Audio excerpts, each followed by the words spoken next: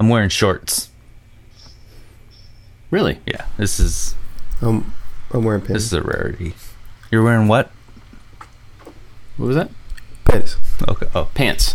Panties. Panties. Pants. I think you're. Panties. I think you're just called pants. Yeah. Panties. Pants. Oh, good morning. Just Hello, to clarify, Jimmy is wearing pants, correct? Pants with a Pants. T's at the end. Panties. Pants and a t-shirt. That's what you're saying? Wait. Pants and a t-shirt? I see. Pants and a I'm just being t-shirt. Silly. I'm just being silly. No, I am. I'm getting ready for. I have a. Oh, someone banged on the door. Oh wait, before we say anything, Bob, congratulations on 2 million. Congrats. Oh, thank you. I know you're very humble and you won't say anything, but I'm going to point you and say congratulations to you. It's an amazing accomplishment, and like I said to you last night, I think it brings everybody's Q rating up. So thanks for being a leader in this community. Seriously. Well, thanks, man. I appreciate that a lot. It means a lot. I know you get shy about these things, but I'll tell you that. Good job, Jimmy. Thanks. Way to call me out. I appreciate it. No, it's amazing. It really is amazing, and I just can't believe. Like everybody always says, "Oh, the maker community, this maker community." I go, the maker community is what it is, but we're no like Casey Neistat and those girls that have hundreds of millions of followers or whatever they are, because it's not like a hugely popular thing. But I think it's slowly going that way. It's only it only keeps growing in that direction, so that's good. Yeah. There is a barrier to entry to what we do, so it can never be big as a Casey Neistat. I mean, I can't say never be big, but you have to invest a lot of money into tools or supplies or whatever you're making. Yeah, I mean, I think it depends on like why people are watching. Because you look at somebody like the King of Random. Yep, he's or, very big. How many is Colin he? 9 million Furze. now? King of Random is at 9 million, or is he 10 million? Yeah, I think he's at 10 now. Or if he's not, he's really close. Yeah. But yeah, I mean, there are some people who are, make things that have just gigantic channels. And it'd be really interesting to know, like, some sort of a ratio of the people that watch those specific channels, if they are also makers of some sort, or they just enjoy watching it, or they enjoy the craziness of, it'd be interesting to know. Yeah. I don't know. Anyway, what are you guys up to? Well, I'll go first. I have a busy day today. I have Ask This Old House is coming. We're going to shoot 2 new episodes for season, I don't know, season 18. I don't know what season this is. But I'm going to be on 2 new segments on the upcoming season, which will probably air in April or May. But we shoot today and tomorrow and Wednesday. And we start at exactly 11, so as soon as we're done, I got to skedoodle. And it's going to be interesting. It's going to be fun. And this weekend, I fiberglassed the canoe, which is great because that's a huge hurdle. I just wanted to get it out of the way. My cousin's staying with me for a couple days, and so he got here, and I was like, hey, you want to help me fiberglass the canoe? And I feel bad because he's like, oh, yeah, sure. And then all of a sudden, we're into this thing for hours. He's like dripping sweat and it's getting fiberglass resin all over him. You're also making them carry heavy stuff, too, I see. Yes, and then yesterday I was like, hey, you want to take a ride with me to go pick up an antique tool? He's like, sure. So we drove 150 miles into Massachusetts, and I picked up this antique drill press from about the turn of the century that weighs probably 2,000 pounds. But because we were together, we took it apart. We couldn't move it at one piece. It was also too big. Once it's assembled, it's much too large to even put in my truck. So we broke it down to every single nut and bolt, put it on my truck, and the whole time he's like, no, I'm okay. I'm like, you sure you want to hang out with me? How does your truck handle that kind of weight? Honestly, if it wasn't dismantled, it would have been difficult because it all would have been uneven. But the fact that I basically broke it down into like a pallet pile of steel, I was able to load it into the back of the truck and evenly distribute it kind of right behind the cab. But when I do have like a heavy chunk of 2,000 pounds in there, the truck's doing a wheelie. I need to get airbags, which I'll be able to level the truck off. But it isn't bad. But you feel the difference. Once we offloaded the truck was all like, it was like, thank you for that. Thank you for emptying out the bed. I could feel it. a computer smiley face came up on the screen. I did get the heavier truck with more utility. It's got a bigger frame, beefier capabilities for towing, and a bigger motor. Just because as life progresses for me, I'm getting heavier and bigger equipment. So I just wanted to be prepared for that. So that's an antique drill press I got from a fan, a guy named Patrick, who came to Making It 100. And he's a real estate broker, and he bought this house, and inside the house was this old drill press. And an interesting story, which I'll talk about in the vlog, but this was the workshop of Thomas Blanchard. And if you Google Thomas Blanchard, he was an early inventor who, one of the first things he did was he invented the car, the very first horseless carriage, a steam engine car, in 1850s, 60s. He died in 1864. Pioneered the concept of interchangeable parts for Springfield rifles. And I'm trying to remember everything. It's all on the Wikipedia, but this was his workshop, and I don't think this was his tool. We were trying to figure out this tool probably did not overlap with his life, probably came after, but this was his workshop. And what was cool is usually you get these antique machines and they come to you and they've been sitting underneath in someone's backyard for 25, 30 years. This one was in the spot where it was used. It was where it was supposed to be for all this time. When we unbolted the floor, like the floor underneath it was like new, like that's where it went. And that's where it stayed. So all the bolts literally were just like a little snug tight, and then we hand loosened everything. It wasn't completely rusty. To take it apart, we had a little bit of squirted WD-40 and everything slid apart. You know, we had the big long slide that is actually the drill press, the quill. So I'm happy I have another new project to work on. So that's cool. Did you document the process of taking apart just so you know how to put it back together? That's a good question. Now, there's actually, I haven't found the exact same shape online, but there is a couple of them online, so I can kind of go back. But I did take stills, and I did take some video of us taking it apart. I did a time lapse, and yeah, so it's another cool new piece of equipment. I first looked at it, and we looked at each other, and I'm like, I'm sorry I brought you here. You want to leave? Let's go. Let's get out of here. And Patrick is like, well, let's just look at it. Let's see. Maybe we'll start taking it apart. And before long, like an hour in, we had the whole thing completely dismantled. And, you know, in pieces big enough to put in the car. And so now I have a cool restoration project coming up. Do you have a specific place for it or like a use for it or anything? Well, I'm starting to collect a couple of different tools that use a line shaft. And that's a power-driven shaft overhead where all the machines would be belted to. And that was the sort of the turn of the century technology. It would either be run by either a water mill or a hit-and-miss engine somewhere outside the factory. And I'm contemplating trying to like mimic that. Bernie works by Solo, and a couple of other people keep encouraging me. And because they say that, I keep ending up with machines that are line belt driven. So I might set up a small little line belt somewhere. So I'm thinking about it. I don't know where. You have to make a water mill somewhere. That's right. As the driving force. That would be awesome. I'm going to start digging a mill in the backyard, so when it rains, I'll have power for about 2 hours. Store it in a battery. Yeah. So it's exciting. And then I was driving home from that, I'll call it a pick. I was driving home from that pick, and I got a phone call from somebody who got my number from somebody who walked in my shop, doesn't know anything about YouTube. He said, hey, somebody said they met you and blah, blah, blah. You have printing presses. I have a printing press sitting in my backyard, and I hate to see it go to the scrap heap. The guy's a picker and a collector. He's like, I'm not into printing presses, but it's a beautiful machine. He goes, if you want it, I'll bring it over. I'll drop it off for you next week. So now I'm getting, the guy's going to bring it to me. It's in Brewster, which is about 50 miles away. He's like, just pay for my gas and I'll drop it off to you. Oh, wow. Because I hate to see this thing just keep rusting. And it's a full-on new machine. It's a brand I never heard of, but it is from probably 1900, 1890s. And so he's going to drop that off next week. So I'll start the process of soaking that with oil and see where that goes. So the collection keeps growing.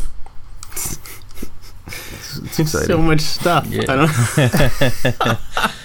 Well, my landlord's like, I think, he wants to he's kind of like letting me hang myself in my own rope. He just keeps going, I don't care. Put whatever you want. I don't care. He's like, I don't use the property. Just put whatever you want. So I do have a covered exterior place. I have a place to cover. I could put stuff outside and keep it covered from the rain. So a machine like this one that I'm getting, this printing press, is not high priority. I'll just park it outside till I get inspired one day, 1 year to do something with it. Or because now that I have good machines and bad machines, it could be just cool as it is. Just like, hey, this is what happens when people leave these things sitting outside. It's just a cool relic. But of course I'll have to make it move. I can't let it not move. So it's fun. It's fun and interesting, and it's just a great sense of discovery. And in fact, I mean, this isn't a huge secret. I'm talking about doing a TV show with that whole thing in mind of finding antique machines and rediscovering them and putting them back together and fixing them. But that conversation's been going on for a year, so we just had a good conversation a couple days ago, so that's why it's in my mind. And everything looks optimistic, but you know how these TV deals go. They come and go constantly and nothing ever happens. But it would be interesting. It would be my thing. It would be a fun thing for me to do. So. I have a question about the printing press thing. So with that mechanism that runs those, and just the amount of like pressure and the amount of contact and all the different things that make a printing press, what else could you use that mechanism for?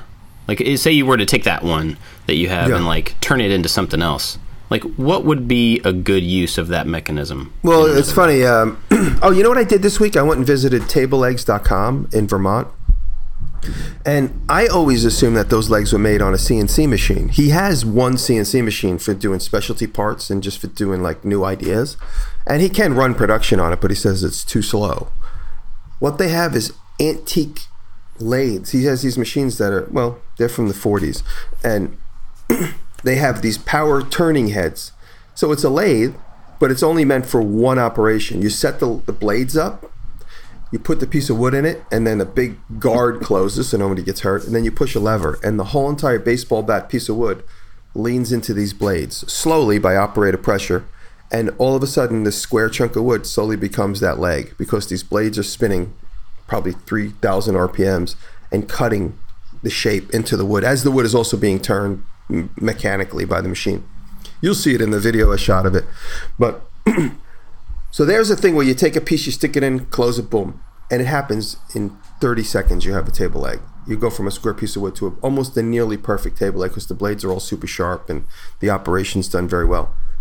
With a printing press, you could do something similar where you can put a die cutter in it with some impression parts in it. So for instance, I could put a piece of leather in it, have it cycle through. It'll close on the leather. It'll cut out like a keychain fob and also put an imprint of, making it the podcast. So, and then it'll open and shut, and then I'll have like a piece of scrap leather, but I'll have like 3 or 4 or 5 keychains at the same time. So I do have one of my machines set up to do a die cut. So every time it opens and closes, you basically get, like a 9 by 3 inch piece of cardboard with my logo cut out of it. Could it possibly also be used as a clamp? Will it stay in the closed position? You can top it out, but the clearance is only 1 inch. Oh, I see. So you could clamp, a stack of paper together, for instance, or it's basically you could either die cut or emboss. Mm-hmm. So you have a bunch of business cards and you want to make a little embossing thing, and you can go boom, and let's say everything's cool, and Bob, you wanted to like make your logo just pop, and you could set the machine up to do that, even though it's a giant piece of steel, just to literally get that little pop. You could set up a little quick assembly line, and you take one out, put one in, take one out, put one in as the machine cycles. And every time it closes, it's making your logo pop up because you have a positive and a negative die that you could make on your X-Carve or whatever. So, there's a lot to do. Once you get your hands on one, you start thinking of like, oh, I could do that. And I have a million ideas, but I just don't have enough time to follow through with all of them. For me, just getting the machine and getting it operational is kind of the biggest hurdle. Like my power hammer, I got the thing up and done, and I haven't turned the thing on since I got it going. But another thing I'm doing today is my excavator's here, and we're going to dig a pad for my blacksmith shop. I'm going to pour a 12-inch deep slab, about 20 feet wide by 15 feet, and that's going to be the blacksmith slab. So you're going to have to move the power hammer from the other shop over to it's going to live over here, yeah. If I run it on the floor it's on now, it'll probably break the floor. So. Oh, wow. Yeah, because it'll just continuously pound the hole in the cement.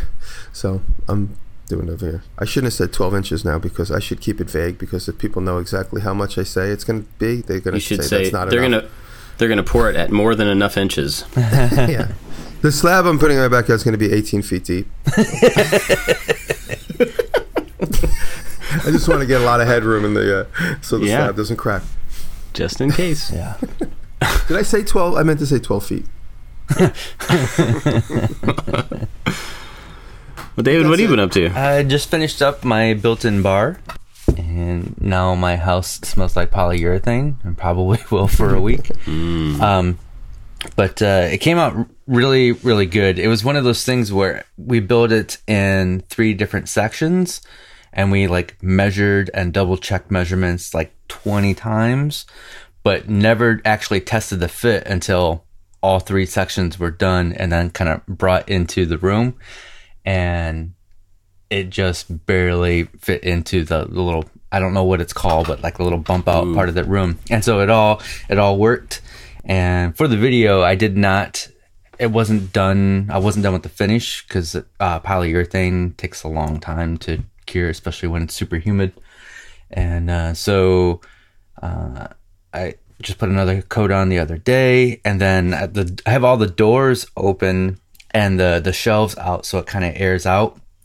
And I got a call from Kelly yesterday, and she's like, so yeah, one of the dogs peed on the shelves. And I was like, the stain?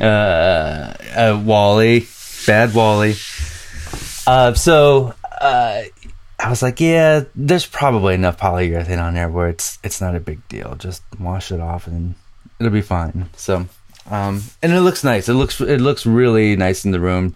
I think cherry's my new favorite wood. Yeah, it's pretty. Yeah. And so then this week, I just signed up for a craft show in November that Kelly and I, if we get accepted, we'll both be doing. So I'm done with big projects for a while. I had the kitchen table and then this bar, and I'm so over big projects right now. It's just hard to move 4 foot by 8 foot sheets of plywood around in the shop, and trying to fit a project in a week is sometimes stressful. So I'm getting ready for this craft show. We're going to do little crafty things. Some of the things are going to be repeat videos that I did a couple years ago. The couple reasons for that: one is I want to sell these things at the craft show, and why not make a video about it? And I'm also a little embarrassed by some of the older videos, and then some of them have plans. And so I'm thinking about like I have this little wine holder, and I want to make more of those because they sell. It's a little piece of wood that fits over a bottle and holds 2 glasses, and they always sell really well because you can batch them out really fast and you can keep the price down. But I'm gonna try to brainstorm of like maybe 10 of those, 10 different designs, and maybe do all that in a video, and then the plans can be updated with like 10 different templates. So I'm gonna work on a lot of little crafty things, stuff that's not so stressful, and take it easy for a couple of weeks. Cool. So you were talking about being embarrassed of like the older videos. Are you going to take the old ones down if you replace the... No. Yeah, they're not... any video that I'm truly embarrassed by has been taken down, which I've done.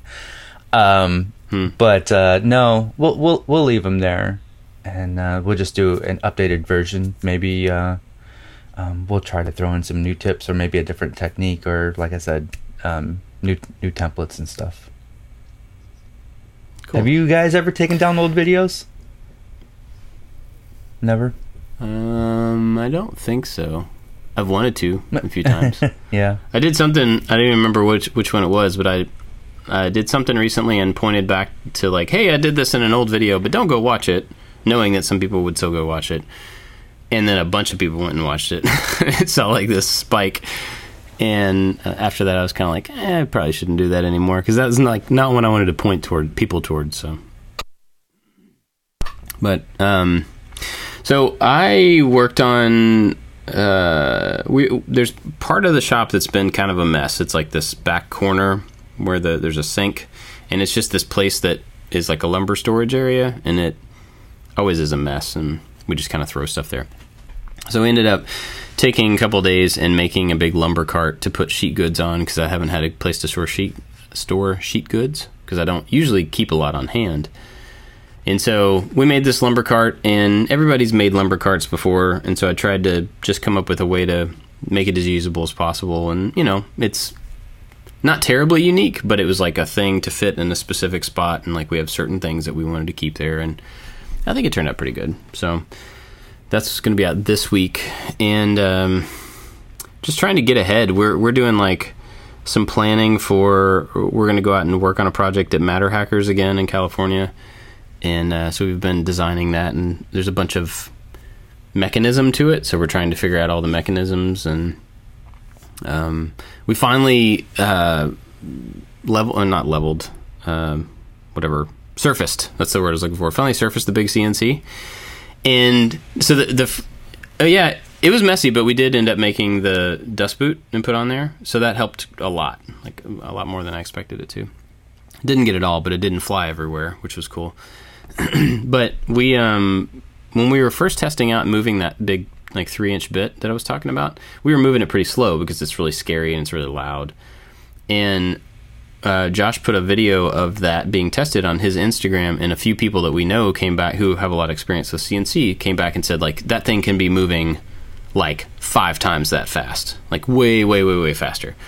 So we ended up running the full operation at way, way faster speeds, and it took, I don't know, it took maybe like 3 minutes or something to surface this entire 60-inch square thing. It was just like, wah, and it was gone. Now it's flat. So that's cool to have that finally done. It's just like one of those little things, you know, that you just never get around to doing. Now it's done.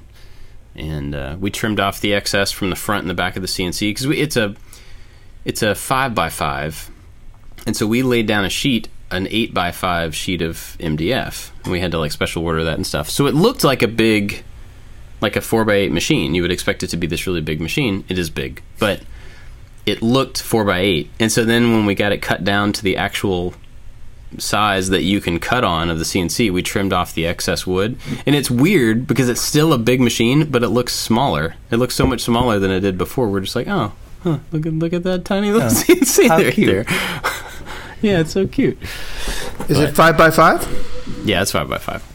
So, and I mean, that's the cutting area, so it's bigger than that. But yeah, you can cut it 60 inches. So that's cool to have that done. Does Jocko have the same one as you? You guys have the he's got the same one. Exact one? Same capacity? I believe so. I mean, I haven't talked to him about it, but I believe so. You have any good uses for that machine coming up? R2-D2 is one big thing. Okay. That's one of the reasons that I wanted to get it, was to be able to cut like both of the... So there's a bunch of different ways to make R2-D2. Bunch of different materials, but a lot of people will make the legs, which are a couple inches thick. They'll make them out of MDF or out of wood of some kind, usually MDF, and they'll sandwich it all up to get that thickness. And so my plan is to be able to cut both of the legs, all of the pieces for both of the legs at one time from a single sheet. And so I can lay that down and just have it go through and just cut it all out, and then I will glue it up, make the assemblies. And then the internal frame, so that the actual like cylinder body, the inside of it, there's rings for the top and the bottom, and I think maybe one in the middle, and then there's vertical splines that kind of hold it all together, and that's all 3/8 styrene, if I remember correctly. And so I ordered all of that material, and I'm currently trying to convert all of the files that people have made printable templates so that you can cut out all those pieces by hand, but I'm trying to take all those and turn them into CNC-able templates so that I can lay down those sheets and cut out the frame. I can do it by hand, but I'd rather not. And I have this machine, I want to kind of take advantage of it, so... But yeah, R2-D2 is the next big thing for sure. The little on a lot of CNCs on the dust boot, the little bristles around the edges. I don't know if yours has that or not, but my table saw overhead arm doesn't have that, and I want to add that. And I don't know if you guys have any ideas on where I can get some sort of bristles that I could run along the outside of that dust arm. Well, I had to order that for the dust boot that I just made, had that. And on the CNC Router Parts website, they have one of their projects is making the dust boot for the thing, and it gives you a list of all the stuff that you need to order for it, and gives you the files and everything you need to cut. And on there's a link to the bristles that they have. You can get them on Amazon in different heights and different length pieces. Some of them have a metal band around the top, so it's not super flexible. Some have rubber. Oh, okay. But the ones I got were from McMaster-Carr, and Anyway, if you go on the CNC Router Parts site, you can find a link to the one that I got, Okay. and it's I think it's like a 3-foot long piece, Okay. so maybe more than you need, but yeah. Thank you. Yeah, sure. Well, I think that's all I'm up to. I think. Yeah, Looking I around, think. looking around. All right, looking around, trying to remember if there's anything else super. Oh, this is not really related, but I've been stringing my guitars. I saw some Instagram photos. Yeah, I went to pick up one of my guitars recently, thinking like, man, I really would like to play some music again. Not, just for myself. And so I went to pick up one of them, and the strings were rusted. I thought, wow, that's a pretty good indication that I have not played a guitar in a really long time. And so I ordered 3 sets of strings, and like every night I'm just taking one guitar upstairs, and I'm restringing it, and I'm just sitting there and playing around on it for a few minutes, and it's been nice. So hopefully I can get back into playing a little bit. Yeah. But that's the only new thing I have. All right, what are we going to talk about today? Well, I wanted to open the conversation about electricity and shop power and just some of the accoutrements we have in the shop and the capabilities and the ceiling of like what is the capability of, say, for instance, running certain types of machines and amperage and voltage and all this confusing stuff that I'm learning about day to day. So when we were discussing a topic, I said it might be good to discuss and just compare the differences that we have and how people could identify with, or maybe garnish some information from what we're up to. And you guys know that I've been going through putting new electric in my shop, or electric for the first time in the big shop, and and at the same time upgrading the electric at my warehouse rental space. I only had 60 amps going to that building when I rented it, and I could hardly run the CNC machine. I still haven't been able to turn on the vacuum that holds down material on my big CNC machine because my shop never had the power. And now I had the local Hudson Valley Electric Company connect.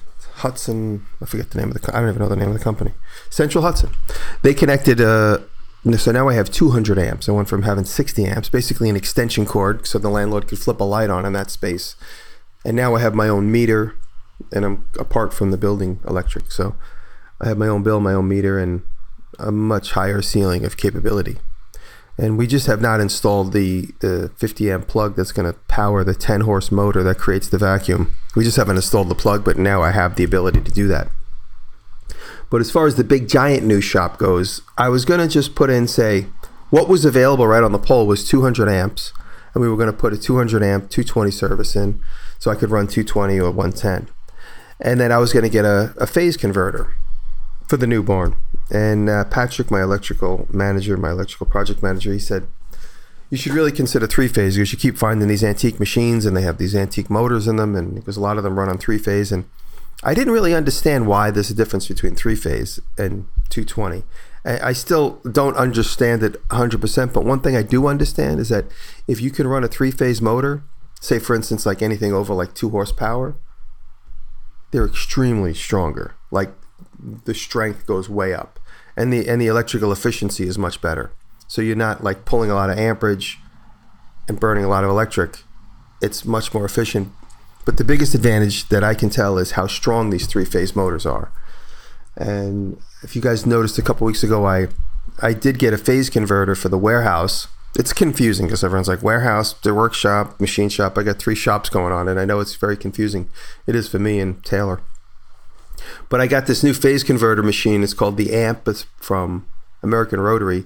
And you plug it into a 50 amp plug, and then you flip it on. And internally, whatever happens in there, I guess there's a rotational motor that creates 3-phase, and you have 3 plugs. And you could plug into those 3 plugs, any 3-phase motor.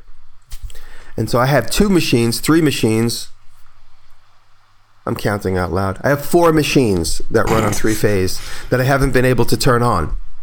And now with this new rotary phase converter in my warehouse shop, I'm able to turn these machines on, and I'm getting to my point, which is I turned on this big buffing machine that I bought on eBay a couple months ago. It's a 7 horsepower, 3-phase, and we plugged it in, turned it on, and it's amazing. It is incredible. I bought a 12-inch by 2-inch thick buffing pad from McMaster-Carr. I haven't put it on the machine yet, But the thing is insane. They were so nervous. Like, they're nervous, the company that sold it. They made me sign a waiver that said if I got injured on the thing, I wasn't going to sue them. Because that's how powerful it is. But it did have a sanding belt on it when I got it. And so when I turned the machine on, I said, let me see if I could stall it. I stuffed a piece of metal into it as hard as I could push, and the machine didn't even groan. And that is nice, to be able to stick a piece of material into a machine and the machine just completely do what it's supposed to do. You know, you ever buff something and you can't get past that one little spot of paint or something, and you push harder and harder and the machine stalls. It's that kind of thing that is annoying, especially when I'm like buffing ice picks. I buff like 200 ice picks, and if the machine, every time the machine stalls, you're like deteriorating the life of that machine, plus you're slowing your production down. So with this big giant 3-phase buffer, when I get the wheel on it and we're buffing ice picks, I could literally just push into it as hard as I want and then just keep moving, and the thing will never slow down. So that's the advantage of having a 3-phase motor. And also, a lot of the times you're giving things, like, for instance, all Bridgeports are 3-phase for the most part. And some people have converted them, and that's because you need the power above 2 horsepower. It's been my experience that anything below 2 horsepower or like 1.5 horsepower is like 110, and anything over that, you get into the 3-phase. And you could use the VFDs, which I've used in the past, variable frequency drives, which somehow convert single-phase 220 to 3-phase. So I've talked a lot. You guys have any thoughts on this? No, this is actually really interesting because I don't know anything about 3-phase. I've always been curious. Well, let me talk a little bit more, because I didn't really get to my bigger point. I'm babbling like crazy. But my big workshop, Patrick said, you should consider 3-phase. And I thought, because it's right outside. When you walk out to the pole, you look at the pole, and there's 3 phases of electric. He pointed it out to me. He goes, they're giving you 220 because that's what that transformer right there will give you. He goes, they're giving you 200 amps because that's the transformer. He says, if you ask for 3-phase, we can get 400 amps and 3-phase, and that gives you a much bigger ceiling, and underneath that, you can then put a 110 plug, a 220 plug. You could do everything. So it gives you a much higher ceiling, and you could also put a 3-phase motor or any 3-phase motor in the shop. So everything about 3-phase is more expensive. All the electrical boxes, all the breakers, everything. I spent close to $7,000 just on electrical panels. And because Patrick knows me and he says you keep adding, he goes, let's just get 2 panels and then 2 panels for the sub panels so that you have a lot of room for breakers. You get these big boxes, and if the breaker panel runs out or the bus bar, you don't have enough room to add more breakers, you got to do what's called the sub panel. And you make a whole new box, and then you have room for more breakers. But we got these 2 huge panels. He says, you're going to need them. You'll use them up. And we just ran the 4-inch tube underground. We put in the panels over the weekend, and we put in the sub panel on the other side of the building, which means it comes into the building, it feeds the main panel, and then we have a pipe that goes to another one, so it's going to feed the opposite side of the building. And I'm learning with Patrick as he breaks this down for me. And it's funny, I don't know what I know until I start talking about it.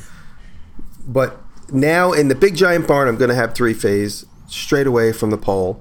And in my machine shop in the warehouse, I'm going to use the amp from American Rotary. So that thing is, I don't know how much it is. It's about $3,000, the amp from American Rotary. But that's how much you would pay to have an electrician install like something in your house, at the very least. And for that one-time fee, I mean, it sounds like I'm giving you a pitch, but it's amazing how well the thing works.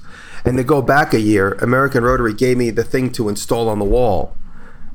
And I still haven't done it because I haven't hired an electrician to do it, installed it on the wall.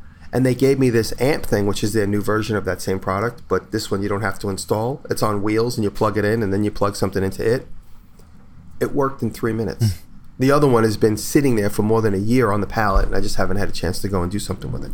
So he said, give that away. He goes, give that to a fan, do something with it. He goes, this is the new product we want to push, is this thing on wheels.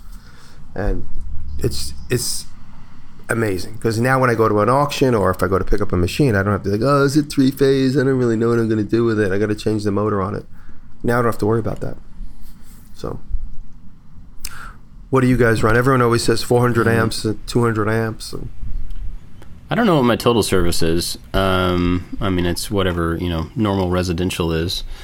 But I ended up, when we moved, there was basically maybe 2 circuits that were, I think one was a 15 and one was a 20 amp going into the shop area, and that's all there was. And my granddad just had stuff plugged into stuff. I mean, it was just crazy, you know. He had an interesting habit of doing stuff like that. Like, we found wire, like extension cords just coming out of walls, holes in walls, like hanging out next to a plug to where that gets plugged in and that powers something else somewhere in the house. Like, I don't really know. That's what my workshop is like right now. Yeah. Same thing. But I ended up kind of pulling everything out in the shop area and running 2 lines. We've talked about this before, but I ran 2 20-amp lines down the center of the shop, one for power, like one for tools and one for like dust collection and stuff, so that there was always a place to have, you know, a shop vac running next to a tool if I didn't have dust collection running. But so those 2 lines are kind of always in service. And then there's another, I think it's a 15 amp. They're running across the ceiling for all the lights because they're all LED, so they don't actually draw that much, but they're on their own thing. So that in case I do, you know, if I pop a breaker with a tool, that doesn't take the lights out too, because that can be a pretty dangerous situation. If your lights are running on the same thing that you're going to lose if you know, pop a breaker, then, you know, there's a lot of sharp stuff. So lights are good things. So I tried to separate that out. And then I wasn't planning on doing 220 in the shop. And then I decided to get a TIG welder. And if I was going to get that, it pretty much needed 220. Most of the options did. So I figured, well, I'll go ahead and do that. And then I found out that the CNC thing was going to happen. That spindle's 220. So we ran a line of 220 to run both of those on. And then I ended up getting the new MIG. And since I already had 220, I got the 220 MIG. And it is way, way, way, way better. Yeah. So if anybody's considering that, and Jimmy, you've said this before, but if anybody's considering getting, you know, whether they should go 220 over 110, do it. Just, like, don't even think about it. It's so much better. The welder will run much better. That's pretty much the power situation that I have. I haven't had any need for anything else, any more of anything, because I typically don't run more than one thing at a time. So 20 amps has been fine for like the tool line. And my dust collector's nothing fancy, so it doesn't need much. But I was very nervous to even like consider 3-phase, just because I know sometimes in the winter the bills in this place the electric bills are fairly high. We used to get billed every other month in the Hudson Valley, and the bills were, say, $200-$300. Now we get billed every month, and they seem to always be $200. You know what I mean? So they up the rates, and then they bill you every month now. And so I was nervous that if I was going to do 3-phase in the shop, I was going to be getting hit with bills that are like $1,000 a month. And when I called, Patrick encouraged me. He said, just call and speak to one of their consultants. And I told him what I was doing. He's like, look, you're going to be flipping on one machine at a time. You're not going to be running a production facility. You're not going to have 7 machines running with different production lines going. He goes, you'll want it because you're an antique machine guy. He goes, it'll open up your capability. And this is the guy kind of sympathized with me. He goes, hey, I like old machines too, and they're all run on 3-phase. He goes, you'll like it for that reason because you won't have to switch motors or fiddle with VFDs or converters. And he goes, to be honest with you, you were going to be paying commercial rates anyway because of the situation of the building. And he goes, so you're going to be paying commercial rates with either 200 amps or 400 amps 3-phase. He goes, it would have been the same. He goes, but he goes, I guarantee you, your bills are not going to be what you're afraid of. He said, they're going to be much more manageable. And I have 200 amps in the warehouse shop, and we run pretty much all the time. All the lights are on all the time. I have also LEDs, so those aren't really sucking up a lot of electric. But my bill has been consistently under $100 at the new shop now that I have my own meter over there. What? At the big warehouse, yeah. I said new shop, I meant to say warehouse. Sorry, confusing. Understood. You need to give them code names. That's why we call it the warehouse, the new barn, and the machine shop. That's been like the code words we say. So the warehouse shop with the new meter has been under 100. I just opened the bill while we were getting ready, and it's $80 this month. And that's with welding quite a bit and running the big CNC machine, which has a 3-phase spindle, which has it has its own VFD internalized into the control panel for the machine. And I'm really surprised that it's that low. I was nervous. I thought I was going to be getting hammered. And I still, like, now that we have our own meter, I've turned into like the angry dad. I'm like, turn the lights off. If we don't need the light, turn the light off. Unplug the hot glue gun. If you're not using it, unplug it. If you turn that off. If you're not using it, turn it off. So Cold showers, everybody. Yeah, I'm walking around the house flipping all the lights. I'm walking around the warehouse flipping all the lights off because I now it's been like 2 or 3 billing cycles and they're all been pretty low. So now I'm not as afraid. Now I'm just going to leave everything on, the fans, lights, everything's going to be humming and buzzing all day long. Yeah, so there's no climate control at all, right, in either direction at the warehouse? Not now, no. Yeah. I mean, we have like a little tiny, we have a little potbelly stove, and that's not enough. But progress is happening right now. I've been with you guys, so hopefully everything's going well in the backyard. Taylor's supervising. They dug a giant hole that we're putting a 1,000-gallon tank in the ground. That's going to feed the floor in the new shop. So we just put a 1,000-gallon propane tank. It's happening right now. Last I looked, there was just a tremendous hole in the ground. But that 1,000-gallon tank is going to get installed in the ground and covered with dirt. And then the installers are going to run a propane line into my building. And that's where the floor heating system is going to go. And soon we're going to have electric. Awesome. We're going to have propane. So I'm going to be able to turn the floor on, which means then I have to insulate the place sooner than later. But it's exciting. Everything's slowly coming together. Well, that's pretty awesome. And my shop is a detached garage, and when we moved in, there was electricity out there, and my buddy Jack, who did all the electric for me, took a look at it, and he's like, it's questionable whether there's enough electricity coming to the garage. So we had to dig a trench and run a new line out there. And I know nothing about electricity. So I just texted him and said, hey, how many amps do we have out in the shop? And he says it's on a 70 amp breaker, I think, because the breaker was there. The conductors are good for 100 amps, whatever that means. And so we put in a new panel and the lights are on their own breaker. We put quad outlets all throughout the shop, with the left side going to one breaker and the right side going to another breaker, so we could do the dust collection on one, tool on another, and not trip anything. And then I think there was room, or we're wired for one 220 outlet for the table saw, although I have 3 machines that use 220, but they're all on the same breaker. But I never run all 3 at the same time. Yeah. I don't even know if that's legal as far as code or not, but that's that was the easiest option. There's only one of me in the shop running tools, so I'm never going to run the table saw and the joiner at the same time. And at the end of the day, if it pops, it pops. You go and flip it off and you turn one machine. Exactly. Yeah. And so we I just wanted to make sure, as in my basement shop, everything was 110.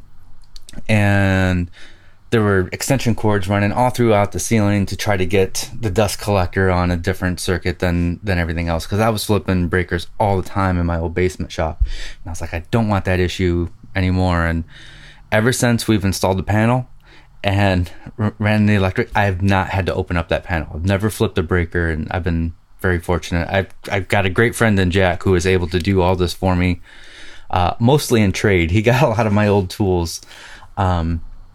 But I do want to say, if you're a woodworker like me, 220 is not 100% necessary. It's a nice to have, because my old table saw was 110 and my new table saw is 220. I really don't notice much of a difference for the kind of stuff that I do. Mm-hmm. And I wanted a bigger planer so I could plane more at one time to work faster, and that required 220. But my old Delta planer, 110 lunchbox style, that worked just fine, and it would still work just fine. I just wanted I wanted a bigger tool so I could work faster. So, there's all this electricity talk is confusing to me, and I know that I survived for many years on 110 only, but now.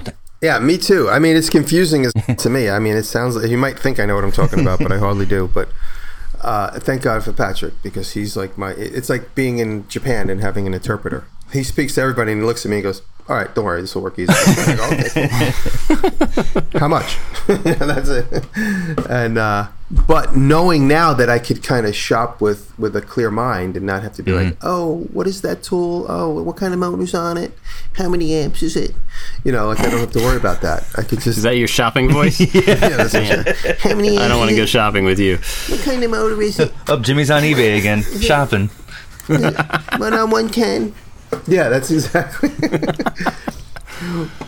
So I'll tell you how confused I was. I bought that giant buffer and I'm like, oh, cool, I'm going to be able to turn it on. So I connected a plug to it and I went to stick it into the phase converter, the new amp thing. And the plug didn't fit. It's a 30 amp plug. I'm like, why doesn't it fit?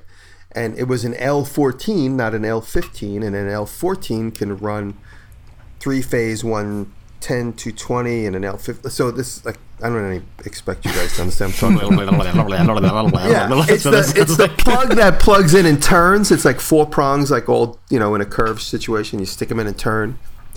And it didn't fit. So there's like these slight variables. And I called Patrick and he sent me the chart for NEMA, the National Electrical, such and such. He goes, oh, this is why, because this plug is for this and that plug is for that. What you need is one of these. When the plug I wanted, they didn't sell at Home Depot. I had to buy it on Amazon. They sent it to me a couple days later. So I didn't get the chance to turn on the buffer that particular evening when I was trying to set the plug up. But I opened up a panel inside of it, and it says 440. So I called Patrick. I'm like, dude, this thing says 440. I think I bought a machine I can't use. It's like high power industrial. He goes, no, don't worry. He goes, most of those machines have high voltage and low voltage. And if you look on the plate, it'll say 220 or 440. And you could rewire the machine. Right in the motor, there's usually a wiring diagram which says high voltage or low voltage. And in those industrialized machines, high voltage means 440 and low voltage means 220. Sometimes you'll see a motor, and on the motor it'll say 110 and 220. That again, that's the lower bracket of high voltage, low voltage for a motor. So when you're looking on any particular motor, if you're looking on a machine or a drill press, for instance, I know there's somebody on Instagram right now who bought a drill press that's only 3-phase. Yeah, no, that doesn't apply. Never mind. That doesn't apply. That's 3-phase. It will only stay in 3-phase. He needs a phase converter or a VFD. But when he came and looked at the buffer, he was looking at it and he says, no, this is already wired for 220. He says it has the capability of being wired for one or the other. And he showed me why, and it was like he was speaking Japanese to me, and I just said, okay, cool. Can I turn it on? And he went, yeah, it should work. So that was it. And we got it to work. But I think to expand on that, I think when you're saying the machine can be wired either way, I think a lot of table saws come that way. Like a lot of the 110 table saws say they can be wired for 220. 220. Yeah. All single phase, by the way, is what I'm talking about. So yeah, 110, 220 is a single phase, and then 220, 440, that's 3-phase. It gets confusing, but if you have a good electrical friend, hang out with him. Ask him a lot of questions. Here's a podcast with 3 guys who don't know what they're talking about.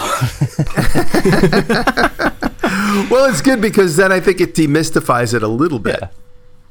Yeah. That was kind of the point of it, is to demystify it. And Patrick wants to do a channel, and in this channel he wants to really demystify all these things. He can explain things very well. So he's very good at it. So we're going to start working on some videos for him explaining the type of electric you may or may not need in your shop. At the end of the day, I remember that moment in time about 10 years ago, maybe about 14 years ago, where I needed to run a 220 volt table saw in my shop, and I needed to hire an electrician, and for $500 he ran a 220 line into the basement shop in New York City, and I was able to turn on this table saw, which I never was able to turn on. It was just basically a table in the room until I was able to plug it in and turn it on. And then when I turned it on, that like expanded the capabilities of running this 110 radial arm saw, which I was using at first, to this 220 volt. And then from that point on, now that I'm here and I'm tasting 3-phase, it just gives me more headroom to be able to get bigger, stronger machines. And I have a saw stop. They sent it to me. That's 7 horsepower, 3-phase. And I haven't been able to plug it in since I got it. It's brand new I have it wrapped up on the side of the room, and I haven't been able to turn it on. So as soon as my big new barn has got electric in it. It's going to be one of the first tools I bring over there. So I'll always have a table saw set up over there, 3-phase. And by a few testimonials, do you have a cutting wood and the wood stalls? You could stall the table saw by, the wood might pinch on the back of the blade or whatever. And then you blow a breaker. But this 7 horsepower saw, somebody told me, as fast as you could push wood through it, it will cut it and it will not stall. And that's the reason why you want bigger horsepower, stronger electric. Now, I mean, something like that, that sounds awesome. And, the tool person in me just wants, of course, the most powerful tool. But, like, in reality, unless you're doing, like, production or you have to be working at a certain rate, right? Like, pushing a piece of wood through a little bit slower is not really it's not that big of a deal. I think it's super easy for, like, especially people who are getting, like, their first table saw or looking to upgrade. Like, they want to make it worthwhile, and so they're like, well, I can go to 220, I can get a 3 horsepower or a 7. I mean, I didn't even know there was a 7 horsepower table saw. That's insane. But I know. So, I mean, that's cool, and if you have the need and have the money, go for it. But, like, I don't want people thinking that that's, like, you can't do good woodworking unless you have the most powerful tool, because that's just not the truth, I can't even imagine having a 7 horsepower table saw. Well, the way it works out is mine's 1.5, and, like, I've maybe hit the limit on it where I've been pushing something tall, been trying to make a really tall cut, and I see it bog a little bit from that, but it never stalls. It just slows down. A good sharp blade takes care of a lot of that too. Absolutely. True. My 220 saw stop, I've never stalled. It is never, my old Unisaw, the one I gave to Tim Sway, that I've shut that down a couple times where I had to wait for the motor to cool off and reset. But that's 40 years old. Now I got the 7 horse. I got a call from the guys at Saw Stop, and they're like, "Hey, can we send you our new saw so you could try it?" I was like, "Great, I'd love it. I got a new shop." This is a year ago, and it showed up. We put it together, and I'm like, "Oh, this is a 3-phase plug." I didn't even know one until I looked at it. They're like, and I called up there. They're like, "Oh, we sent you the 3-phase version of the 7 horsepower motor." I'm like, "Yeah, you did." And he looked and he goes, "Okay, let me ask the guys." Turns out that's all there is a 3-phase 7 horse. They don't, like, he didn't know, the salesman didn't know that there was, so that's how confusing it is. It's their company, they didn't even realize. But when I spoke to the project manager, he's like, "Oh, no, that's a 3-phase motor, and that's all it will ever be." He goes, "You need to get 3-phase." And he did warn me because of the sensitive technology in Saw Stop. He said, "Don't use a phase converter. Make sure you can plug it into a proper outlet when you're ready to have it plugged in." He said, "If you can wait until you have a proper phase converter." Creates like a little bit of a variable, apparently. And he said it might trip the brake or something. I don't know. He just said it just to play it safe, plug it into something that's like, supplied from a telephone pole and not necessarily. Right. I did put a link in the show notes that has a description of the difference between single phase and 3-phase if somebody's really interested in why. And it has like some reasons why one's better than the other for different applications too. And there's a ton of different articles that talk about that. This one that I was just kind of flipping through while you were talking seems to be pretty down to earth and like explains the difference and why you would want one versus the other. So it's a good little reference there. And then if I just go back a little bit and confuse everybody some more. When I first got my Bridgeport milling machine, that was a 3-phase. That was my first confrontation with 3-phase. And like, oh no, what do I do? I can't use this machine. Everyone said, "Oh, get a VFD." So I bought a VFD for a few $100s. There happens to be a motor shop in the Lower East Side that I go to all the time to have things either rebuilt or ask questions. And they bought me a 3-phase. They bought me the VFD, the variable frequency drive, and my friend Charles set it up for me. I had no idea what he was doing. He's in there with give me this, give me that. He did it, and then we flipped it on, and it worked. And it's confusing because this VFD is meant for running like either an elevator or air conditioning system on a giant building. And we only use like 3% of its capabilities. It has a computer on board, LCD screen. I don't know. All I know is how to turn it on and then turn on the Bridgeport, and that's all I do with it. But you can go into the VFD and change the cycles per minute, which will slow down the speed on the motor. You can change when you flip on the motor, it'll slowly ramp up to speed and slowly ramp down to. There's all kinds of things you can do. Is it loud? In the computer. No, it just hums a little bit. There's like an onboard fan, like a computer. That's it. But VFDs are a whole nother ball of wax to unfold. But by simply getting one of those, and now they're cheap enough, I think on eBay you can get one for like $100 to $200. Look on YouTube, figure out how to set it up, and then you could run a 3-phase motor on a 220 single-phase line with that in between. Huh.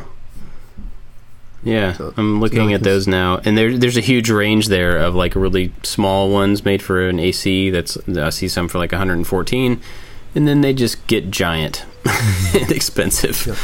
So yeah, there's a bunch of options there. Huh? Well, that's pretty wild. It must be nice though. Any other like? When I was setting up new shop before I had the wiring, it was disappointing to see like, oh, I can't get that tool because I don't have 220, and like, oh, I know I can't get a tool that big. So it must be really nice to just know that you have no limits now, Jimmy. You can just order whatever and then just figure it out after it arrives.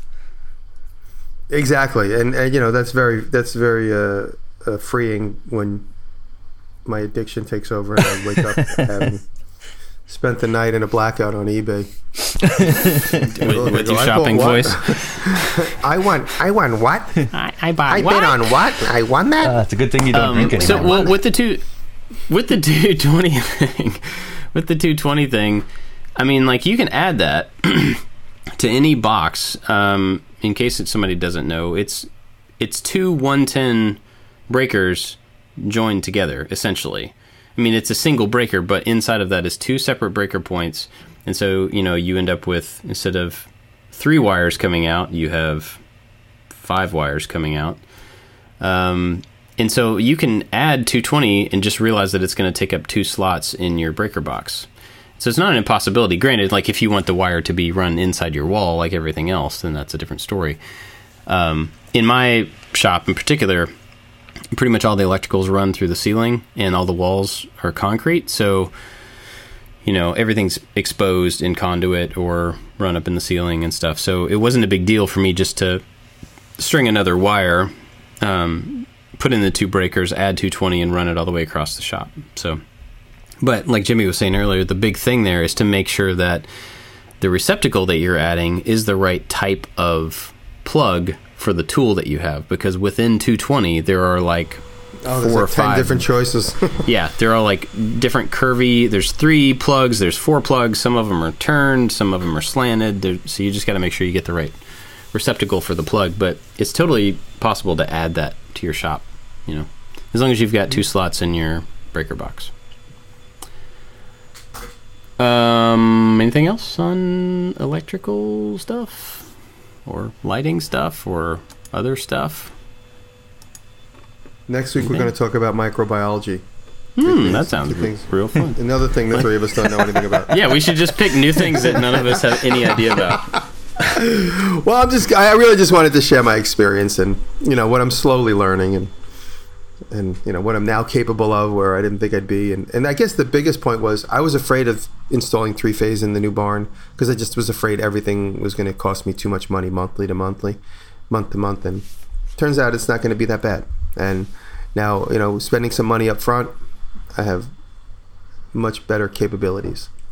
We just had our latest electrical bill was $300, which was insane to me because I've never had an electric bill that high. And I realized that a couple times I left the AC on in the shop, and we actually have 3 ACs in the house. There's one in the shop, there's the central air, and then the addition has its own AC. And so we're now like on AC shutdown. Like, if it's a certain degree, shut all ACs down, make sure nothing is left on in the shop. And yeah, it's funny. I a couple winters ago, I got a bill and it was like hundreds of dollars. I can't remember, but it was a lot. And I called up. I'm like, "Why is my bill so expensive?"